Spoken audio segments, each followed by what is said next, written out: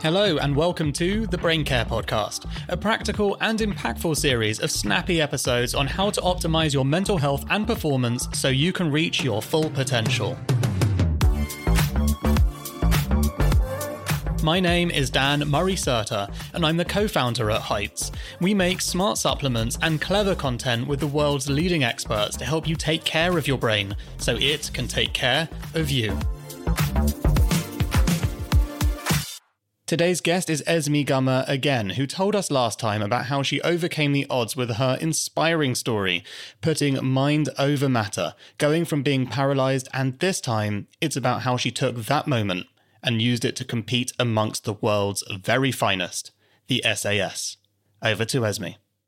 When people ask me, why do you run marathons and run up mountains and go on things like SAS and climb Kilimanjaro and do all these stupid races like run across a desert and things like that, it is as simple as this. If you can say yes to something, then say yes. Because one day you will have to say no. And it could be because of your age. It could be because of your physical state. It could be because of an illness. It could be because of financial reasons. It could be circumstance. It could be your location. One day, someone's going to say to me, Esme, do you want to do this? And I'm going to have to say no. Not want to. I'm going to have to say no. But right now, if someone said to me, Esme, do you want to go and climb Kilimanjaro tomorrow? If I can say yes, because I physically can do it, I financially can do it, I mentally can do it, I circumstantially can do it. If all these things I can say yes to, why would I say no? You must be delighted that your friends aren't in the pub with you all the time at the moment, because they must try and take this attitude to the extreme. But what I mean is, this isn't a case of like the cheesy sort of yes man. You know that movie, which was Yes Man, where he just said yes to everything. But some of the things he said yes to actually... Not that we would ever criticise Jim Carrey, but hey. He's a legend, but they had a negative impact on him in the end. That was the whole moral of the story. Yeah. But when it comes to, Esme, do you want to go and swim around the whole UK? No. I just don't. Like, I can do it, but I actually don't want to do it. But the difference is there are people out there and every day that are like, I want to do it, but I can't because I'm not fit enough or I'm not good enough or I'm not strong enough or I'm not this. I'm like, yeah, you can. We'll cross that bridge when you get to it. If any of you said to me right now and you physically can walk and run and said, I could never run a marathon, I will tell you you can. You might not enjoy it. You might have moments where it really hurts. You might have moments where you feel really, really, really defeated, but you can do it. I have gone to the depths of pain, physically and emotionally, to get through every one of those challenges. And that's the difference is if you've got the opportunity to do something and you can do it, all I ask is you say yeah, because if it doesn't work out, you only end up where you are now. What do you find harder, the physical or the mental challenges? It's 100% the mental challenges. Please don't, for 1 minute, think I'm sitting here saying like, oh, it's easy, it's this. But I promise you, you can physically do things. The thing that stops you is your mindset. And in SAS, the people that went home first and the people that quit were probably physically the strongest, but mentally the weakest. And I promise you that. I was physically one of the weaker ones, and purely because I was 5'1", I weighed about 50 kilos, and I was carrying 23 kilos on my back. In comparison to James, who was 6'1", who weighed 100 kilos and had 23 kilos on his back. So when we talk physically, getting to the top of a mountain, holding that burden on our back, physically James was always going to get there before me. Physically, he was going to get up there before me because I was carrying half my body weight, he was carrying 25% of his body weight. But mentally, I was able to get to the top because I wanted to get there, and I mentally put that up there.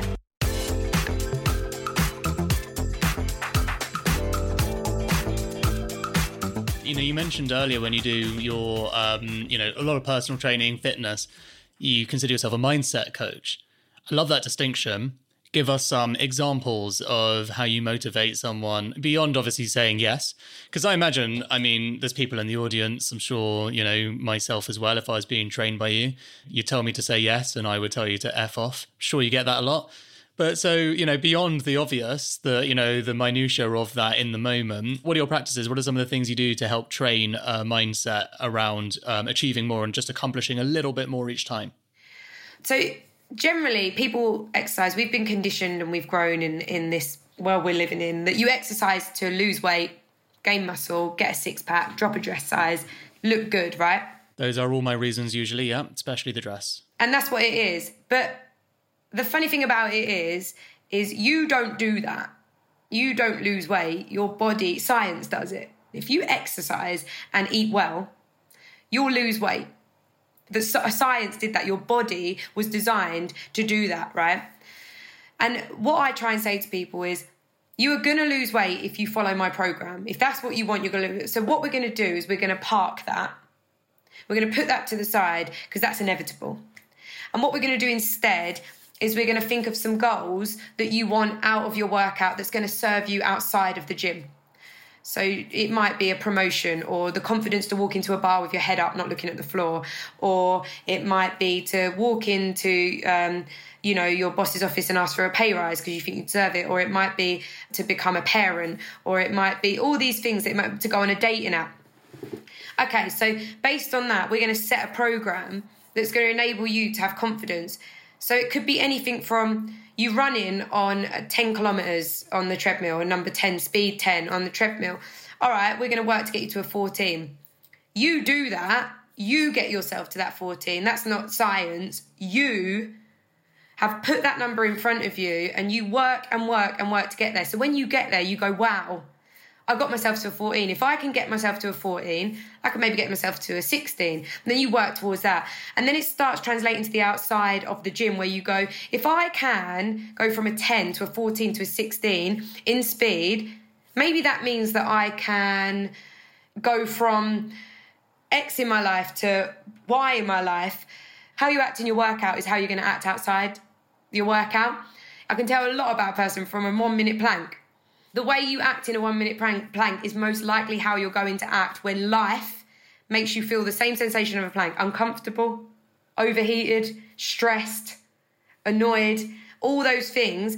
Are you the type of person that quits? Are you the type of person that drops your knees when I'm not looking? Are you the type of person that gives up too quickly? Are you the type of person that exaggerates the pain? And what I try and get people to do is translate that. So every time they're working out, I'm saying, what can you put in front of you? What is that goal that you really, really, really want outside this workout? Let's put it in front of you on that treadmill. Let's put it in front of you when you choose the weight size. Let's put it in front of you when you go to put the weight down and you carry on. Let's put it in front of you when you've got 10 seconds to the end of the minute and you carry on going. By doing that, it completely just changes the way people then respond to pain. And I'm talking about life pain. You know, if you can equip yourself in a workout to go through a physical pain, you can equip yourself to go through life pain. I think it's really interesting. It reminds me a little bit of, we do a lot of work in our newsletters as well, like researching things like habits, which obviously, you know, the more healthy habits you have, the more likely you are to be healthy. You know, one of the really deep insights around habit formation is less about setting near-term goals and more about trying to love the system, trying to enjoy the process. And so it's about how you can apply these things to your daily life and make sure that you are moving the right way, because otherwise each time you hit that goal, you'll get that sort of dopamine hit and then sort of start reverting back to old you anyway.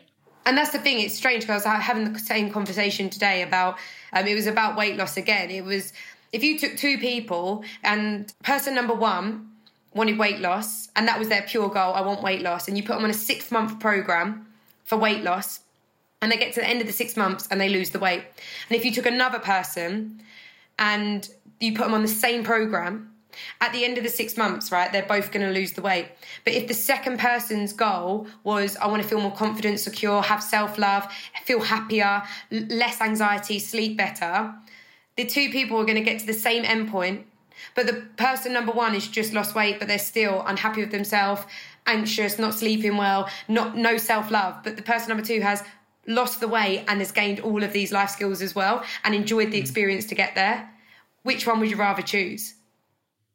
It's interesting. You know, as you were saying, it reminded me of one of my favorite quotes. I don't know if you've heard this one, but it's, if you always do what you've always done, you'll always get what you've always got, which I think is just brilliant, as in you've got to make some kind of systematic change in your mindset to change the past to become a different future. Exactly. And it's the same as, you know, the lesson will always repeat itself until it's learned. And it's not just with weight loss, people who yo-yo with life goals. They get there and then they hold on to it and then they drop back, and then they get there, they hold on to it and they drop back. And it's because the lesson will keep repeating itself until you learn. You will never be happy until you find happiness in the journey. Like you said, it's not the end goal. It's about how can you have a goal, but then how can you grow while getting to your goal? Because your goal might not come for years and years and years. What are you going to do? Spend years being unhappy just to get to that goal, or spend years learning and growing and feeling good about yourself and then getting the goal as well. It's like double prize, isn't it?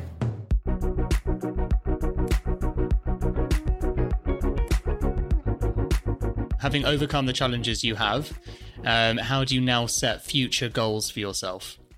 It's funny because I did used to be very much in that headspace of like bucket list, like I want to run a marathon, climb Kilimanjaro, you know, everything I've done kind of looks quite bucket listy, I suppose. People always say to me, oh, what's next? What's next? For me, it's about anything that makes me feel happy and makes me feel good and makes me feel whole. For me, my goal setting comes from, it comes definitely from passion and what sets my soul on fire. And I only say this because the amount of people that say to me, I want to run a marathon. And I'm like, but you don't like running. And they're like, yeah, but I want to run a marathon. And I'm like, why? And they're like, because people run marathons. It's something to do before you die and you get a medal. And I'm like, yeah, but you hate running. Why don't we choose? What do you like? They're like, oh, I like swimming. I'm like, well, why don't you do a swimming competition then? That's why I say now, I stopped setting my goals based on what was expected to be done on the bucket list or before you die, and started setting my goals on what truly sets my soul on fire. And what I'm planning to do next is, get that feeling again. I'm going to find whatever's out there next. I want to feel the feeling I felt when I stood on top of Kilimanjaro, or the feeling I felt when I crossed the marathon finish line, in whatever form it comes in. That's my goal, is to find that feeling again in something. Love it. Okay, last question. What would you say to younger you? I would love to just say, just don't worry. I would love to teach younger me about trust and patience. I think they're the two biggest skills that you could have. And I learned about it a lot this year, to do with obviously COVID, but also with other things I was going through. To just trust that things are going to happen how they happen, and to have patience that what you want will come when it's meant to come. There's things in my life that I really want, but they're maybe not meant to happen for another 10 years because it won't make sense now. My message with wellness and exercise, I've been speaking about it for 10 years, but it wasn't cool 5 years ago. 5 years ago when I was in London at One Rebel, mental health wasn't sexy and cool. People didn't want to talk about mental health. They wanted to go to the gym and get a six-pack. I had to be patient. And now people are listening and they're open to what I'm saying. It wouldn't have worked 5 years ago if I forced it. So I had to wait 5 years. And it's the same with other things. So to my younger self, just don't worry. Just accept what's happening. And also, good or bad, things that happen to you are going to happen, no matter what. So the best thing you can do is just let them pass. Take them in, learn, grow, enjoy or not enjoy, and then let them pass.